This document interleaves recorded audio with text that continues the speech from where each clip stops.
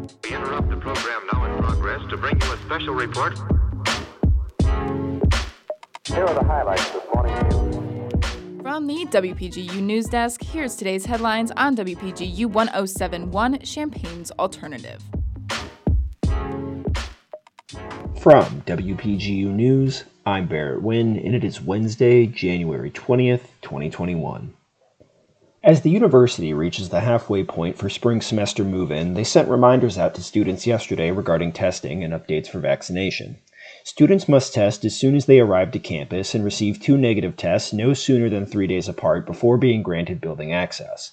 The university is also asking students to limit activities to essential activities only, such as getting food or picking up medication in order to curb the spread of the virus. They also reminded students, faculty, and staff to check the COVID vaccination update page for the most recent news from the Illinois Public Health Department for when vaccines will become available.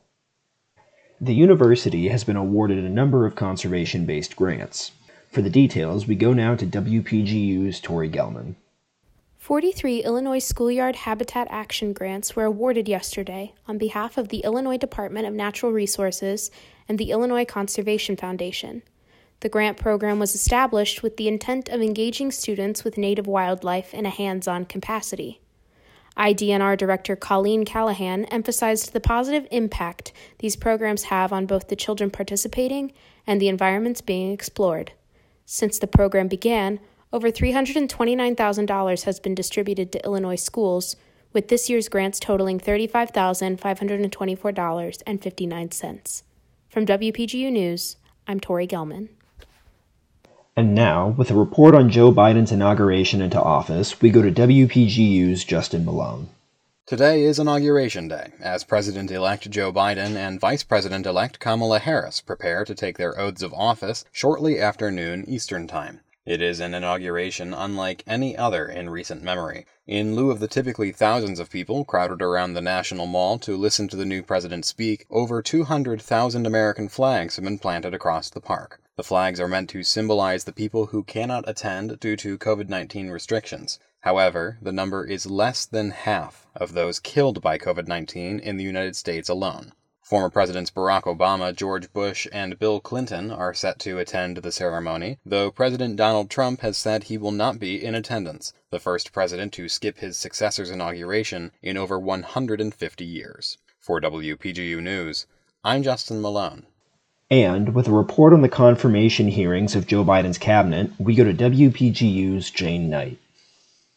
The United States Senate held confirmation hearings Tuesday for several of President-elect Joe Biden's cabinet nominees. 5 of the president-elect's choices for national security, intelligence, and foreign policy were questioned yesterday, leaving the nominees to be confirmed on President-elect Biden's first day in office at the earliest.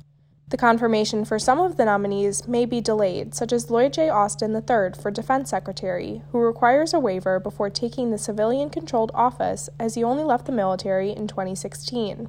Tuesday's hearings offered insight to President-elect Biden's national security policies, including taking a more aggressive stance on gathering intelligence on China. As a result of multiple complications during the presidential transition, the hearings are expected to continue throughout the beginning of Biden's presidency. President-elect Biden will be able to officially request Senate confirmation of his nominees after today's inauguration. For WPGU News, this is Jane Knight.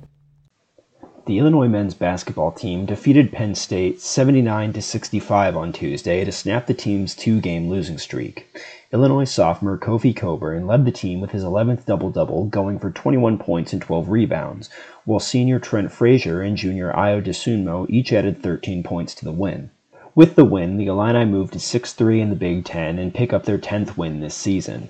Illinois returns to action next Friday, January 29th, at State Farm Center against Iowa at 8 p.m., as the team's scheduled matchup against Michigan State on Saturday was postponed due to COVID-19 issues within the Spartans program.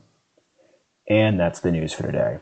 From WPGU News, I'm Barrett Wynn.